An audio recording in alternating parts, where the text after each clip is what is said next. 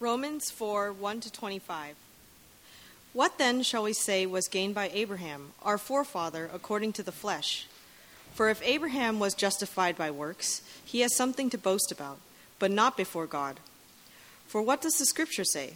Abraham believed God, and it was counted to him as righteousness.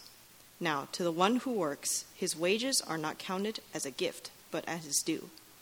And to the one who does not work, but believes in him who justifies the ungodly, his faith is counted as righteousness, just as David also speaks the blessing of the one to whom God counts righteousness apart from works. Blessed are those whose lawless deeds are forgiven, and whose sins are covered. Blessed is the man against whom the Lord will not count his sin. Is this blessing then only for the circumcised, or also for the uncircumcised? For we say that faith was counted to Abraham as righteousness. How then was it counted to him? Was it before or after he had been circumcised? It was not after, but before he was circumcised. He received the sign of circumcision as a seal of righteousness that he had by faith while he was still uncircumcised. The purpose was to make him the father of all who believe without being circumcised, so that righteousness would be counted to them as well, and to make him the father of the circumcised, who are not merely circumcised, but also who walk in the footsteps of the faith that our father Abraham had before he was circumcised. For the promise to Abraham and his offspring that he would be the heir of the world did not come through the law, but through the righteousness of faith. For it is the adherents of the law who are to be the heirs. Faith is null and the promise is void. For the law brings wrath, but where there is no law, there is no transgression. That is why it depends on faith, in order that the promise may rest on grace and be guaranteed to all his offspring, not only to the adherent of the law, but also to the ones who share the faith of Abraham, who is the father of us all. As it is written, I have made you the father of many nations, in the presence of the God in whom he believed, who gives life to the dead and calls into existence the things that do not exist. In hope, he believed against hope, so that he should become the father of many nations, as he had been told, so shall your offspring be. He did not weaken in faith when he considered his own body, which was as good as dead, since he was about 100 years old, or when he considered the barrenness of Sarah's womb. No unbelief made him waver concerning the promise of God, but he grew strong in his faith as he gave glory to God, fully convinced that God was able to do what he had promised. That is why his faith was counted to him as righteousness. But the words, "it was counted to him," were not written for his sake alone, but for ours also. It will be counted to us who believe in him, who raised from the dead Jesus our Lord, who was delivered up for our trespasses and raised for our justification. This is the word of the Lord. Thanks be to God. Let us pray. God, we ask for you to help us this morning. Help us to understand your word. Help us to see the difference that it makes in our lives. Help us to hear. Help us to receive. Help us to have good news land at the depths of our soul. We ask this in Jesus' name. Amen. All right. We're looking at a passage this morning that is very dense, very compact, and honestly very demanding of us if we want to understand what it's talking about. But I believe a careful reading of this text is incredibly rewarding. And I'm going to do my best to hit the high points. But before I get into all of that, I want to do a little imagination exercise with you here this morning. And I'm totally stealing this from my friend Britton Wood, who many of you may remember used to be the campus minister with RUF at Stanford. And it is a game that he talked about in a sermon one time, a game called Never Have I Ever. Never had I ever heard of this game until I heard Britton talk about it. And I think he makes some really helpful points for us here. But here's the thing. We're not going to play the game here this morning because Iron would disapprove of doing that in worship. But what I want you to do is I want you to listen to these statements, these never have I evers. And I want you to think about when you would be out of the game because you've actually evered Some of those never have I evers. All right? You ready? So here goes. Never have I ever wanted to be somebody else. Never have I ever done something that I thought I'd never do. Never have I ever wished I was smarter, better looking, or wealthier. Never have I ever left a social interaction and replayed it in my mind over and over again, wondering what exactly went wrong and wishing that I could have a shot at it again. Or how about this? Never have I ever humble bragged about my busyness or my grades or my exercise routine or my diet or the people that I know. Never have I ever wished I were somewhere else where people liked me and appreciated me more, or with someone else who liked me and appreciated me more.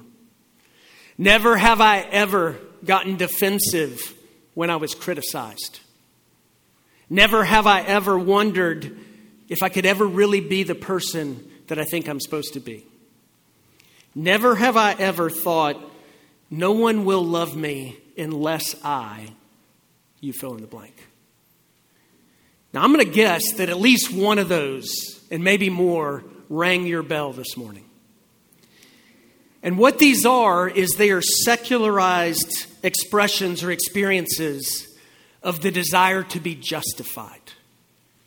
Because underneath all our longings is this longing to be accepted, to be approved, to be welcomed, to be loved. And if we don't think that that can be found in God, because either God's not there or He's not the one that can give it to us, we'll end up looking for it anywhere and everywhere else. People used to fear the judgment of God, but we kind of got rid of that, culturally speaking. And you know what's happened?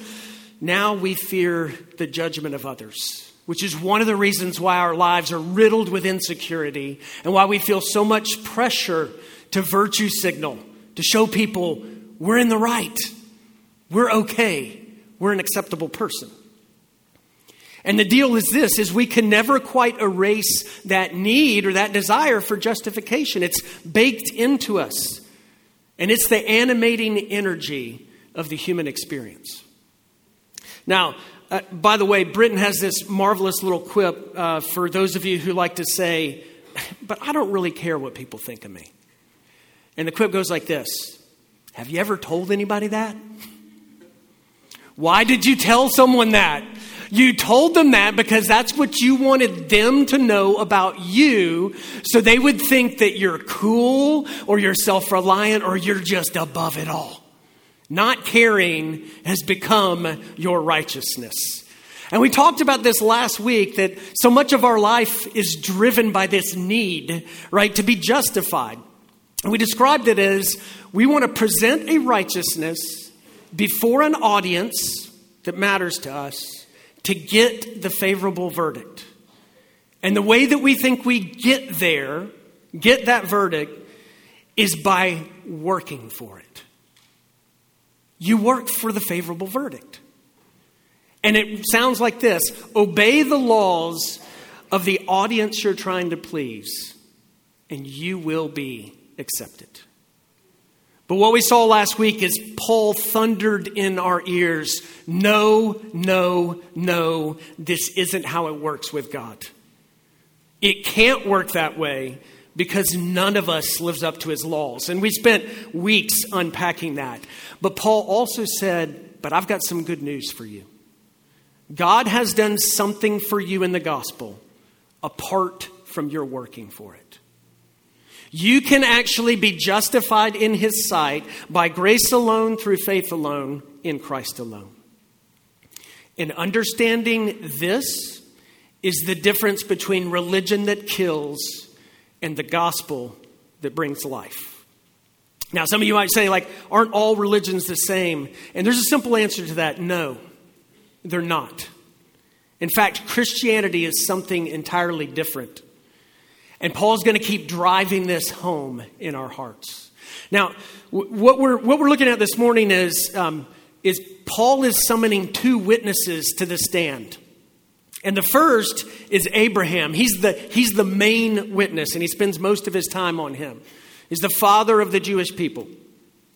But the second is David, and he's a secondary witness. He was the greatest king in Israel, and he provides a little bit of corroborating testimony for the point Paul is making. And here's the point that Paul is trying to get across. The gospel that he's saying to us, it isn't new. This is actually what God has been up to and the way that he has worked all along. Now, Abraham is the main witness. That's who Paul spends most of his time on, and that's who we'll spend most of our time on.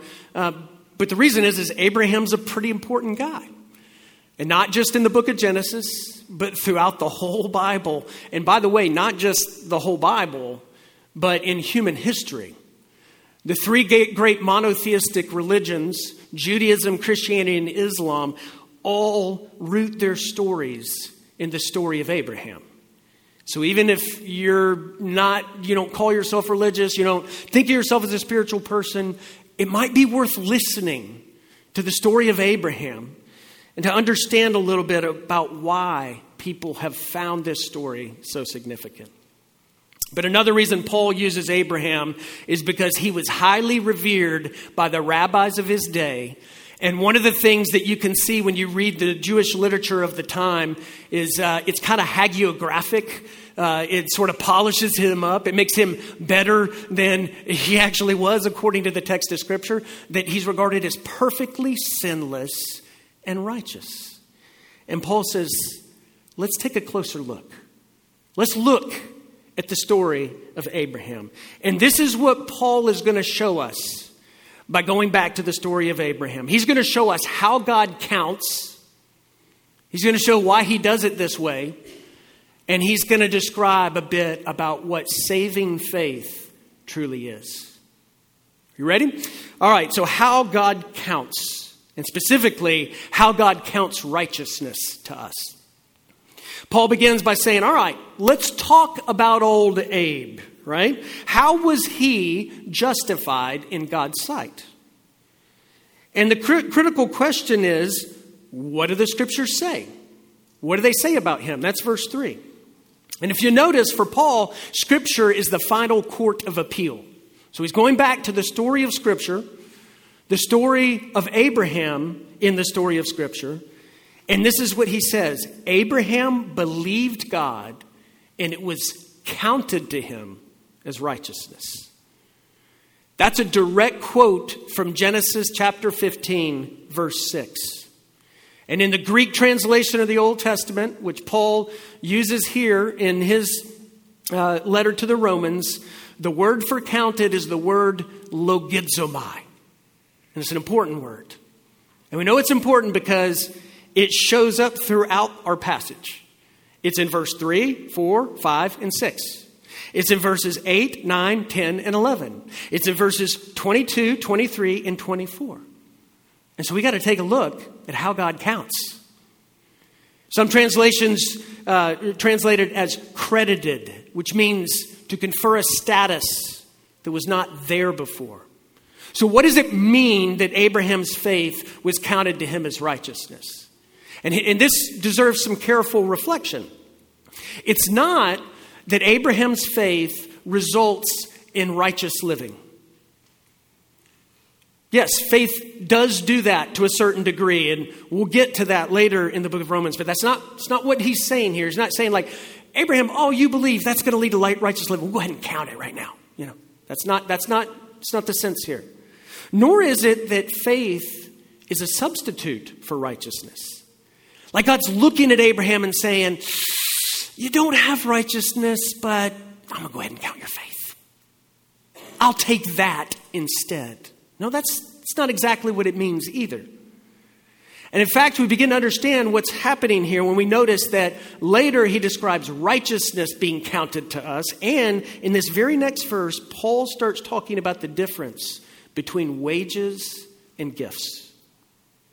A wage is something you've worked for, and it comes to you as your due. You deserve it.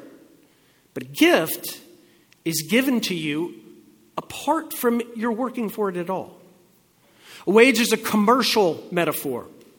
And what Paul is doing is he wants to rule out any possibility of Abraham meriting in some way this declaration of righteousness, his justification.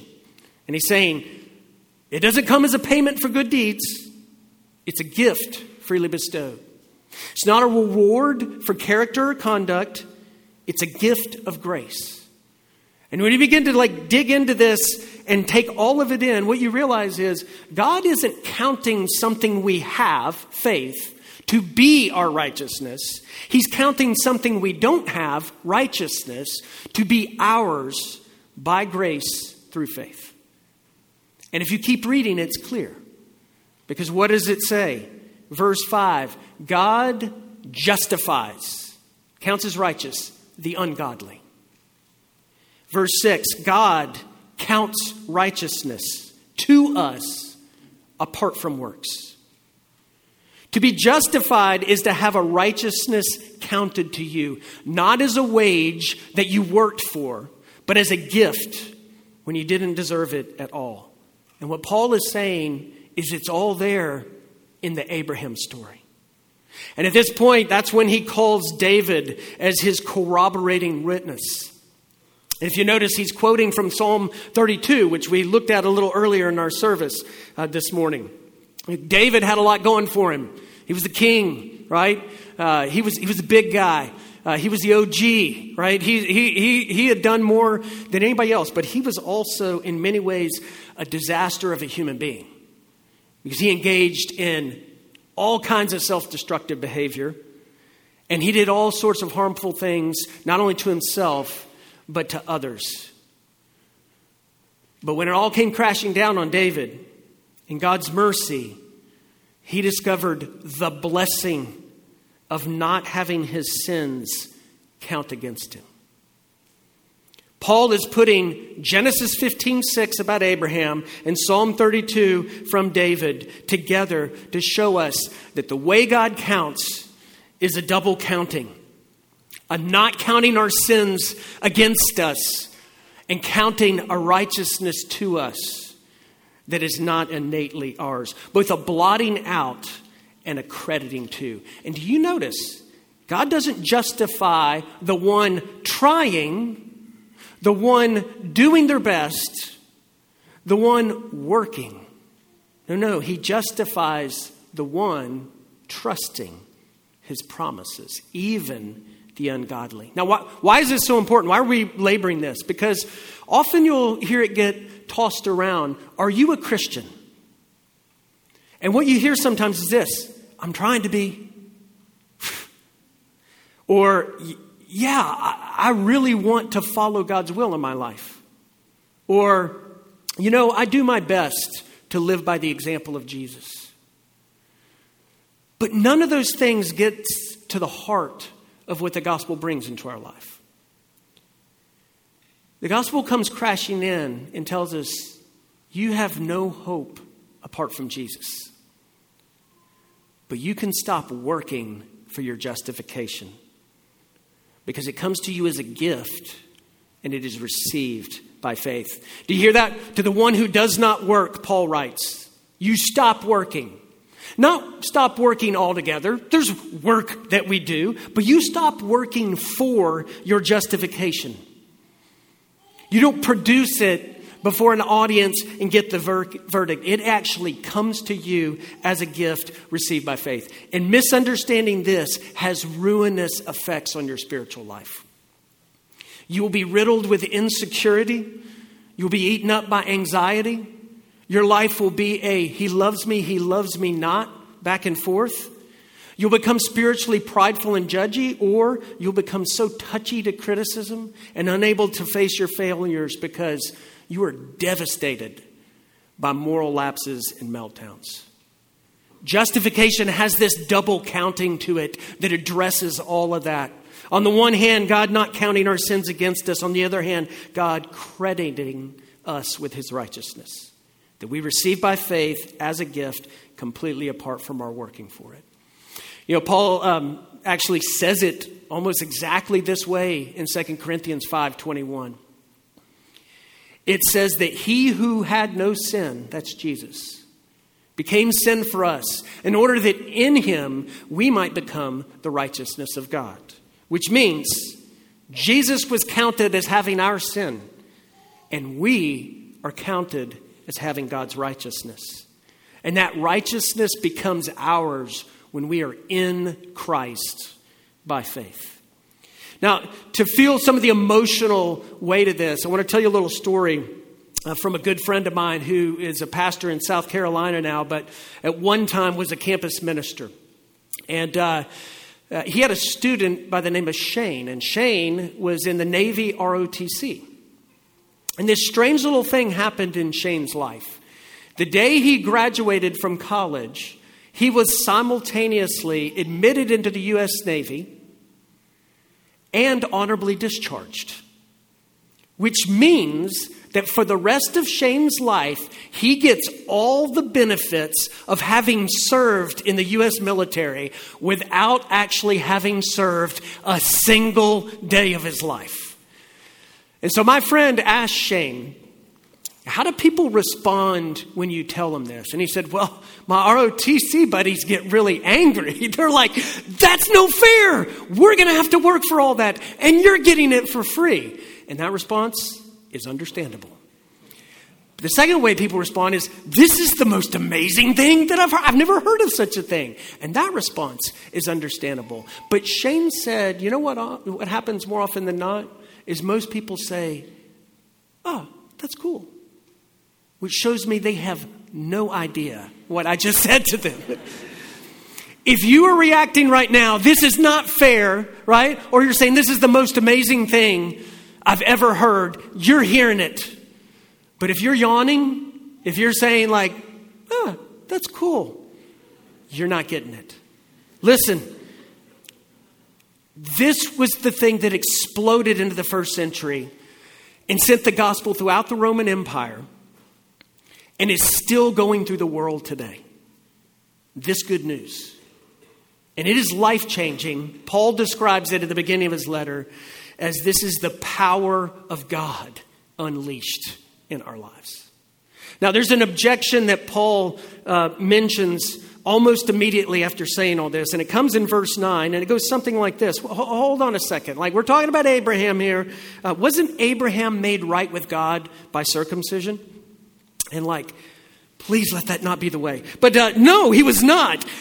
Paul actually addresses it and gets into the story and says, he was justified before he was circumcised. Circumcision wasn't the cause of his justification, and I love the language. It was a sign that sealed to him the righteousness he had by faith. A sign identifying those who trust God's promises as God's people, and a seal authenticating their right standing with him. Paul's saying, go back. It's all there in the story of Abraham. So this is how God counts. For those who trust his promises, he does not count your sins against you.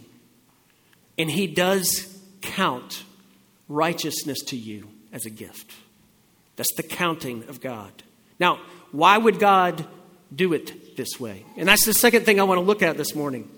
And I want you to skip down for a second to verse 16, because Paul actually succinctly answers this question. God's purpose in justifying us by faith is in order that the promise may rest on grace and be guaranteed to all Abraham's offspring. As Jonathan Landry Cruz points out, what Paul is saying is this: justification by faith keeps the promise gracious, and it makes the gospel go global. And this is what I mean by that. Justification by faith guards the truth that salvation is by grace. That's why Paul says it depends on faith in order that the promise may rest on grace.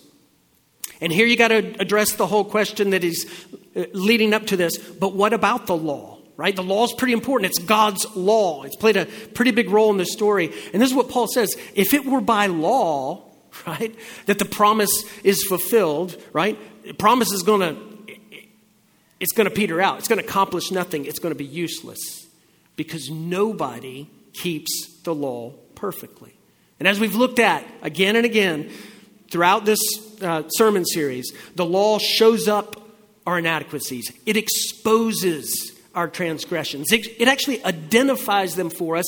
Paul will go on to say later, it even aggravates our sinful nature, agitates it into action. And Paul says it brings wrath. But the gospel is different. It's a word of grace. It's a word of promise, right? Justification by faith guards this. And it actually brings hope to the hopeless and help to the helpless. John Stott, the late great British theologian, has a helpful way of describing the point that Paul's making here. He says, pay close attention. The language of law is you shall. But the language of promise is God saying, I will. And those are two different things. God does say to us, you shall. And he says that for our good. But God also says, I will. And we are to take him at his word. We are to believe him and trust him. And here's the thing. There is no other way besides justification by faith in which you can keep this gracious. Because any other way is going to dilute and muddle the graciousness of salvation. Every other way besides the gospel, even secularized versions, are going to end up saying it is up to you to keep the law of the audience that you're trying to please. But justification by faith says it is grace from A to Z, from beginning to end. Justification by faith keeps the promise gracious. And here's the other reason that Paul highlights why God has done it this way. Justification by faith ensures the gospel will go global. Go back to verse 11. At the end of it, there's another purpose identified of why Abraham was justified before he was circumcised. And if we were trying to sum up the argument, it's basically this: so that he could be the spiritual father of all who believe. Jew and Gentile in one family, which was God's purpose all along. It's missional, and it fits the promise. Because what is the promise that he gave to Abraham? Is that through you, I'm going to bless all the families of the earth. The Jewish literature of the time saw Abraham as the great dividing point in history. But Paul makes him the great rallying point. To say, look, if God's I will to Abraham is to come true, it will mean that no ethnic, no geographic, no cultural barriers can stand in the way. It's not about genes. It's not about ancestry. It is about grace received through faith. And because it's received by faith, it is open to the entire world. It doesn't matter where you're from. It doesn't matter what you've done. It doesn't matter how old you are. The gospel is for anyone and everyone. What was that promise to Abraham? You know, it's kind of encoded in his name change. If you're not familiar, Abraham's original name was Abram, which means daddy. And God changed it to Abraham, which basically means big daddy. Right? So he became Big Daddy. And Paul is alluding to this in verse 17, saying, I've made you the father of many nations. Again, this goes back to Genesis. And he's gesturing towards God's larger purpose, which is in you all the families of the earth shall be blessed. And what Paul is recognizing is in the gospel of Jesus Christ, the promise of blessing is coming true, and it is true for all the world. Justification by faith unites people from every tribe, tongue, clan, and nation. Makes us all part of the same family. And God's promises in Scripture are coming true. Abraham wasn't justified by works. He wasn't justified by circumcision. He wasn't justified by the law. He was justified by faith. He believed God and it was credited to him as righteousness. And this keeps the promise gracious and it makes the gospel go global.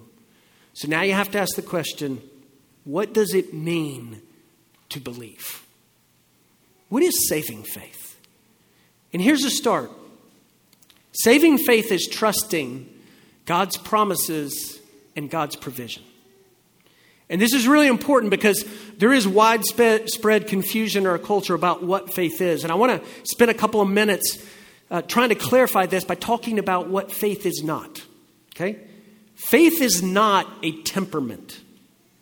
Sometimes you hear people say, I'm just not a person of faith, which seems to amount to saying something like, that's not my personality type. Okay? But the Bible never treats faith as something that's going to show up on a Myers-Briggs personality test. You know, like, oh, this is a person of faith. That's a person of science. That's not how it rolls. It's not a temperament. Nor is faith positive thinking. A lot of times we toss around words like, you just got to have faith that it'll all work out. And honestly, those of you who are more cynical, you're like, yeah, right. Because it feels empty and vacuous. And you know why? Because it is. Unless there's reason, solid reason for that kind of confidence. And then the third thing that faith is not, is it's not brainless or blind. You know, Mark Twain once said that faith is believing something you know ain't true. Or somebody said that Mark Twain said that, right? You know what I'm talking about? But biblically speaking, that's called nonsense. Faith is more than rational, but that doesn't mean it's less. And one of the problems that we have is we think about faith abstractly, but the Bible views it relationally. Do you or don't you trust God? And if faith is relational, then its reasonableness depends upon the reliability of the one who is trusted. Think about that. You get it intuitively. Is it reasonable to trust your 2-year-old with the kitchen knife? Or how about your 5-year-old driving your car? Right. Please let everyone get this one. It's so easy, right? The answer is no, or as Paul might say, megenito, right? By no means is it reasonable to trust your 2-year-old or your 5-year-old in that way.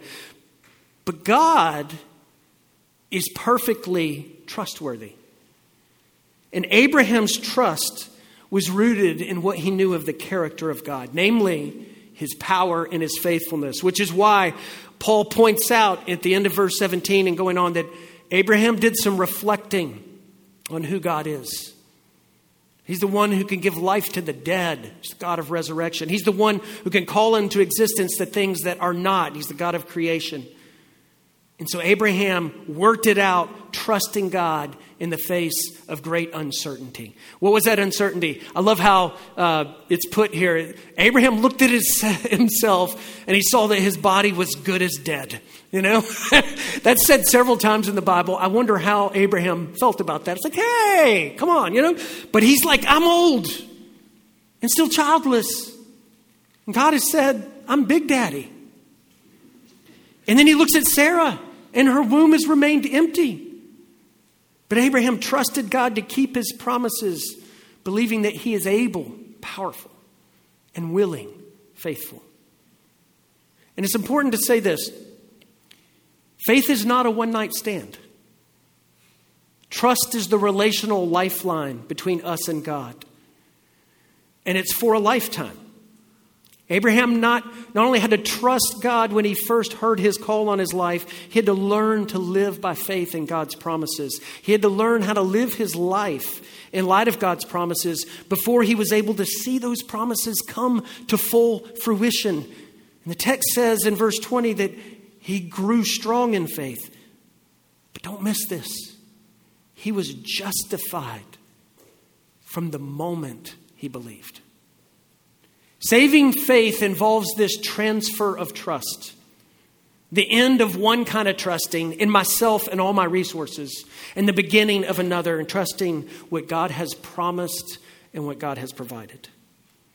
And if you notice, the text never says, and then at that point, Abraham pulled himself together, became filled with self-love, calculated the odds and possibilities, made the best decision, and went out into the world with confidence. No, it says Abraham believed God, and it was credited to him as righteousness. Did he have doubts? Yeah, he did. Did he have struggles? For sure. Right? Did he have like some major mess ups? You bet. But ultimately his trust was not in himself, but in what God promised. And that's what he hung on to.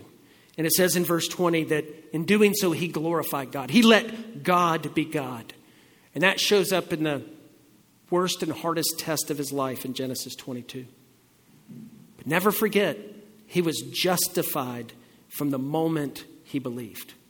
Because it's not about the strength of your faith. It is about the strength of the one that you trust. You know what Paul does with this? He cashes all this business in the story of Abraham that he's been working for us. In verses 23 to 25, what has become clear over time, and what Paul is marveling at in this letter, is that this counting or crediting righteousness involves the work of Jesus. This is the great disclosure. This is the provision that is the fulfillment of the promise. And this is Paul's summary. Jesus was delivered over to death to deal with our sins. And he was raised to life to secure our justification. Isn't that interesting? Tying justification to resurrection. Why would he do that? You know what Jesus' resurrection was? It wasn't just the proof that he was divine. It was the declaration that he's the vindicated one. That death has no claim on him. That he is wholly righteous. Right? That he's in the right. And guess what? When you believe in Jesus, the verdict that was passed over his life and his resurrection is given to you. It is yours in Christ. Do you see the power and the faithfulness of God? Faith is meant to feed on that. Now I want to close with this. The text Paul quoted from the story of Abraham comes from Genesis chapter 15, verse 6. But what's awesome about this is if you go back and read, the very next verses after this show Abraham doubting. Him saying to God, okay. I believe you, but how am I going to know? How can I keep trusting? And then we have this strange ceremony take place. Strange to us, but familiar to Abraham who lived in the ancient Mesopotamian world. And it's a ceremony called cutting a covenant. And this is how it would work. When a great king would want to make covenant with a lesser king, a bond together, a personal union between them, they would take animals, they would cut them in half, they would form lines so that there's a walkway in between. And then the lesser king would walk down between the pieces. And it was a way of saying something that was really important to people understanding this connection that was taking place. The great king's promising his protection and his favor, and the lesser king's promising his loyalty and his obedience. But by walking between the pieces, the lesser king is saying, if I don't keep covenant, if I don't remain faithful, may I be torn to pieces like these animals. But something different happens in Genesis 15. God is the one who passes between the pieces. Abraham never does. As if God is saying to Abraham, if I don't keep my promises, may I be torn to pieces. And Abraham, if you don't keep your promises, may I be torn to pieces.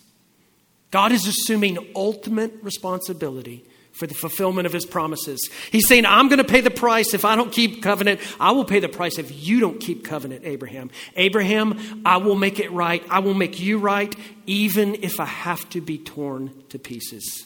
And you know what Paul is recognizing in the gospel of Jesus Christ? This is exactly what God has done. This is the way God's promise to Abraham begins to bring blessing to the whole world. And we recite this every single Sunday at this church. When we come to this table, the words of institution, what are they? Jesus saying, this is my body given for you. This is my blood poured out for you. It's Jesus saying, I was torn to pieces to ensure that the promise would come to you.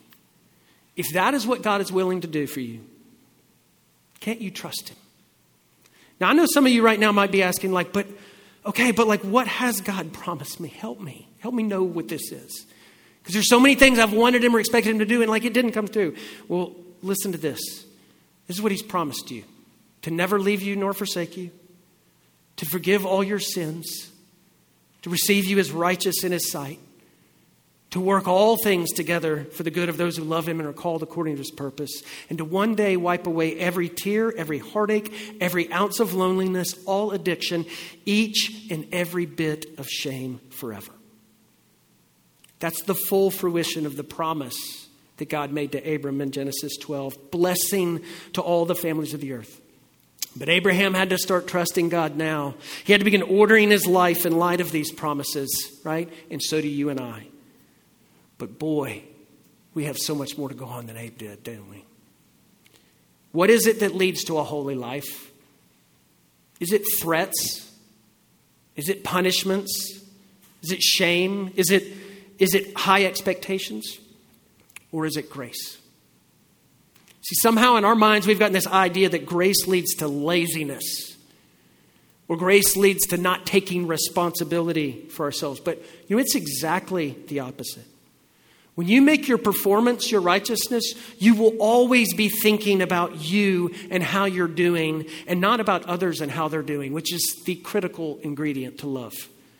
And you'll be defensive and accusatory because you can't admit your own failures. They will unravel you. But justification by faith gives you a rest that allows you to stop thinking about yourself all the time and start moving towards others in love. See, it's not that obedience doesn't matter. It matters immensely. It's just obedience doesn't count for justification. Justification doesn't cancel effort. It reimagines it. It's not a way that we establish a righteousness with God. It's a way of responding in gratitude to a righteousness given to you. If you miss this, you will make zero progress in the Christian life. But if you get it, you will find your rest, your assurance, your hope, your value, your significance, your purpose in the love of God in Christ and in the work of Christ for you. And in doing so, you will begin to experience the blessing, the power of God unleashed in your life. Let's pray. God, we thank you for your word and pray that it would find purchase in our hearts. Lord, we all know there's just so much resistance in us because it's terrifying to let go of our self-salvation strategies. But God, by your Spirit, would you help us to hear the good news, and would you use it to change our lives? And would you set us free and help us be able to walk and order our lives in light of your great promises? We pray this in Jesus' name. Amen.